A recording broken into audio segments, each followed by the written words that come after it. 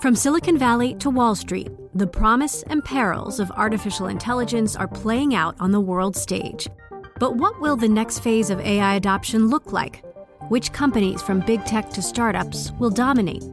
And where do the risks and unintended consequences lie? I'm Emily Chang. Join me at Bloomberg Tech in San Francisco, May 9th, to answer many of the industry's burning questions, alongside Snap's Evan Spiegel, Xbox President Sarah Bond, OpenAI's Brad Lightcap, top researcher Dr. Fei Li of Stanford, and many more. More details and just a few tickets left at Bloomberg.com/TechSF. And I'm joined now by Loretta Mester, who is the president of the Federal Reserve Bank of Cleveland, and at least for half a year, a voter on the Open Market Committee. We'll ask about that part a little bit later. But thank you for joining us today. CPI Day. We got mixed news, a little bit of an increase in the headline, a little bit of a decrease in the core. What do you take away from it? Well, Mike, first, thanks for having me. It doesn't really change my view of where we are. I think, if you think about where we start the year, the economy and monetary policy are both in a good place. Inflation today is in a much better place than a year ago, and we've really seen this discernible progress on the inflation. But the December CPI report shows that the job isn't done yet, and that we're, on the FOMC, as you know, are committed to finish the job of getting inflation back to our 2% target. But the important thing to realize is that disinflation that's been happening has happened while the labor market conditions remain healthy. So that's given us an opportunity, I think, to really, look at where the economy is going, how it's going to evolve at the beginning of the year, and really assess, right, whether the economy is evolving as we expect it to. My own forecast is that we'll continue to see inflation move down this year. We won't get to our 2% goal this year, but we'll see continued progress. And we'll see continued progress in the product side of the market of getting things into better balance, and on the labor market, getting supply and demand into better balance there. So I think we're in a good spot to really assess conditions as they come in, and to really evaluate the balance of risks around both of parts of our mandate. And so I'm kind of, obviously we don't want to see the progress in inflation stall out, but I don't think this report suggests that's happening. It just suggests we have more work to do, and we're committed to do it. Housing is one of the more interest-sensitive sectors, and yet shelter prices have gone up. Do you have a problem with housing, and are the delayed lags maybe going to hit it? What's happening there? I mean, housing is complicated because of two things that have happened, obviously. Supply has been constrained. This was before the pandemic even. There was constrained supply of housing, and now the pandemic exacerbated that. At the same time, demand for housing changed during the pandemic as well, as people wanted to move or have a larger house. So the typical play of higher interest rates in the housing market has been affected by supply and demand conditions that are not typical. I do think we're going to need to see housing inflation continue to move down. We're going to need to see goods inflation continue to move down. We're going to need to see core shelter, housing continue to move down, inflation in that. All three of those components are going to need to see more progress. And there's research here at the Cleveland Fed that suggests you can't take one of those out. We're going to have to see that. And we'll likely need to see some adjustment in wages, although we have seen wage growth come down again to be much more in line with a 2% inflation. There are some people who look at the wage numbers that we saw in the employment numbers last Friday and the CPI today in terms of real earnings, and the Atlanta Fed wage tracker, 5.7%. What are the chances that wages are going to push inflation back up again? Well, you talk to district contacts and wage setters, and what they do say is there's been discernible, the labor market they would characterize as still tight, but it's not nearly as tight as it was before. There's still, jobs that demand higher wages, but the rate of increase of wages has come down. So again, we see the adjustment coming. If you look at a lot of different indicators in the labor market, what you see is that supply and demand are coming into better balance. Part of that supply, the labor force participation rate has gone up. People are coming back into the labor market, which is great. I think that's a really good development. And that's helped us in a number of ways because we've been able to do the disinflation at the same time labor market conditions remain healthy, and that's made us not have to face a hard trade-off there. We knew what the job was. The job one was to get that inflation that was exorbitant under control. We have had good progress there, but we just have more work to do there. But this year is going to be one about really looking at the balance now between both parts of our mandate. And so we're going to be focused on, and I certainly will be focused on making sure that we continue to get inflation on a sustainable and timely path back to 2%. While we can maintain healthy labor market conditions. You mentioned district contacts. I'm wondering what they're telling you about their pricing power now, whether they intend to keep trying to get some additional price margin as we go along, or whether they have tapped out on price increases because customers are pushing back. So we hear mixed, as you would expect, right? So we definitely have had our contacts tell us that pricing pressures have eased, and from their side, in terms of their input prices, they're come down, but also their ability to pass on past increases has been, so it's harder now, right? Customers are pushing back. Not uniformly, so some firms have been able to maintain pricing power, but there's fewer firms that say, we're not getting pushback. They have to sort of work to get those price increases in. But at the same time, they've been able to maintain their margins because you've seen goods prices and input prices come down. And so, wages haven't come down that much, but in terms of other input costs, they have come down, so firms have been able to maintain their margins.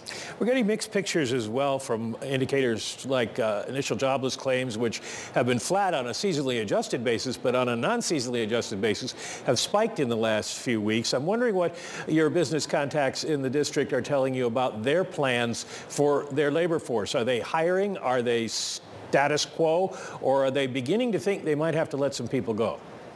So we're not hearing much at all about letting people go. I mean, you do hear from bankers that, in areas where they're not making a lot of loans like mortgages, they've already reduced staff there. But there isn't the kind of staff reductions that one would expect to see if the economy was slowing materially. A lot of our firms are still looking for workers. They're still looking for workers, especially with hard to find skills.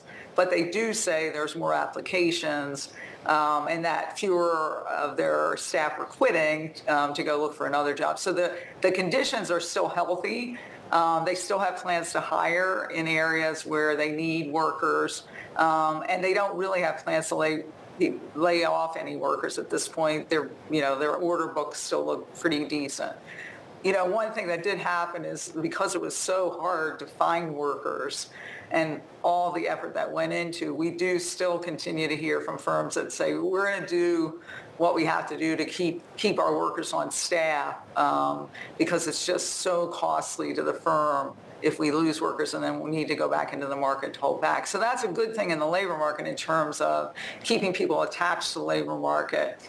And that's why I have, in my own, baseline forecast, I have the unemployment rate, which is extremely low right now, ticking up a little bit, but not really moving up that appreciably. And that's what I mean by we can get inflation down by continuing to keep some restrictiveness in our monetary policy, but we can also have the labor market remain healthy as we do that. Janet Yellen, you know her, and she knows a little something about monetary policy, said last week that the economy has achieved essentially a soft landing. Would you agree or would you push back? I think we're aiming to achieve a soft landing, and I think the incoming information that we've seen and how the economy has evolved has been consistent with that. But, when you look out, there are some risks around the forecast.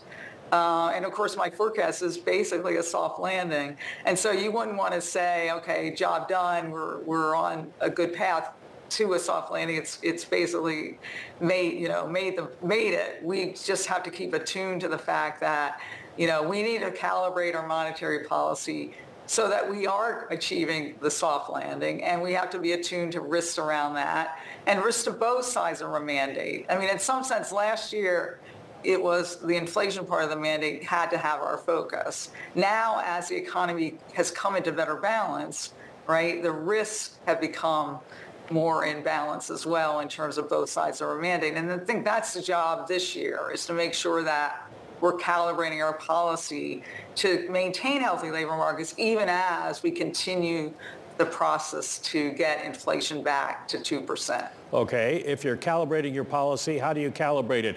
Market thinks that May is the most likely month, but there's still a very good chance that you might cut rates in March. Where are you? Well, I mean, it's hard to predict the future, as you know, and it's really going to be dependent on how the economy evolves. I think March is probably too early in my estimation for a rate decline, because I think we need to see some more evidence. I think the December CPI report just shows there's more work to do, and that work is going to take restrictive monetary policy.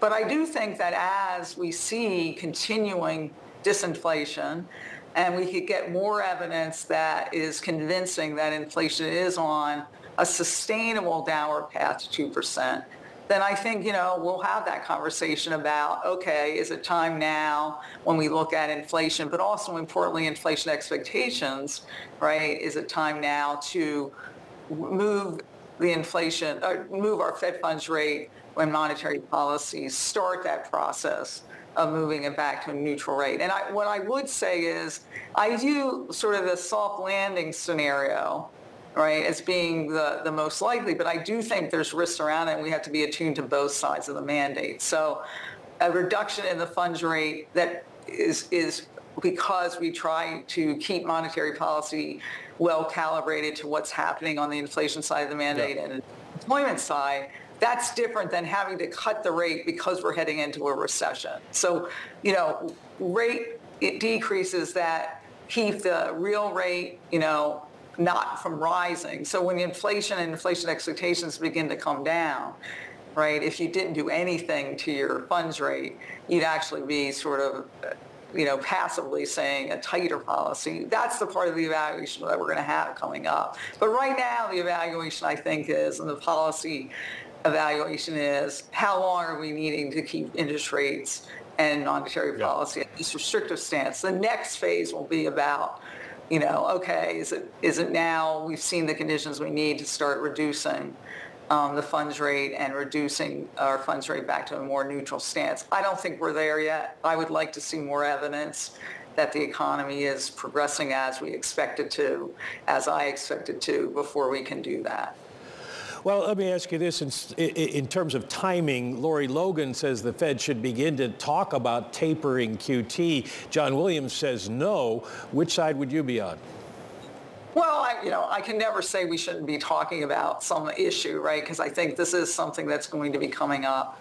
John, I think, rightly pointed out when he gave his remarks earlier this week that the balance sheet reduction is going as it's been planned. And we did announce, when we announced that start of that in May, and the plan in May 2022, that at some point as the balance sheet and reserves come down, we're going to want to sort of reduce the pace of the reduction and then, normalize. But we still have a lot of reserves in the system, so we don't have to do that imminently at all. I think there's time. And I'm sure this year will be when we start having the conversations of what that plan would look like. And as we also committed to, is we'll make sure that market participants and the public know what the plan is well before we implement it. Well, we can certainly help you with that. We want to welcome you back quite often between now and the end of June when you leave the Fed. Thank you very much to Loretta Mester, the president of the Federal Reserve Bank of Cleveland. The countdown has begun. From May 14th to 16th, 1,000 global leaders will gather in Doha for the Qatar Economic Forum powered by Bloomberg. Join heads of state, influential ministers and leading CEOs to make new connections, gain unique insights, and uncover valuable opportunities in one of the world's most rapidly rising regions. Request your invite for this exclusive event at QatarEconomicForum.com.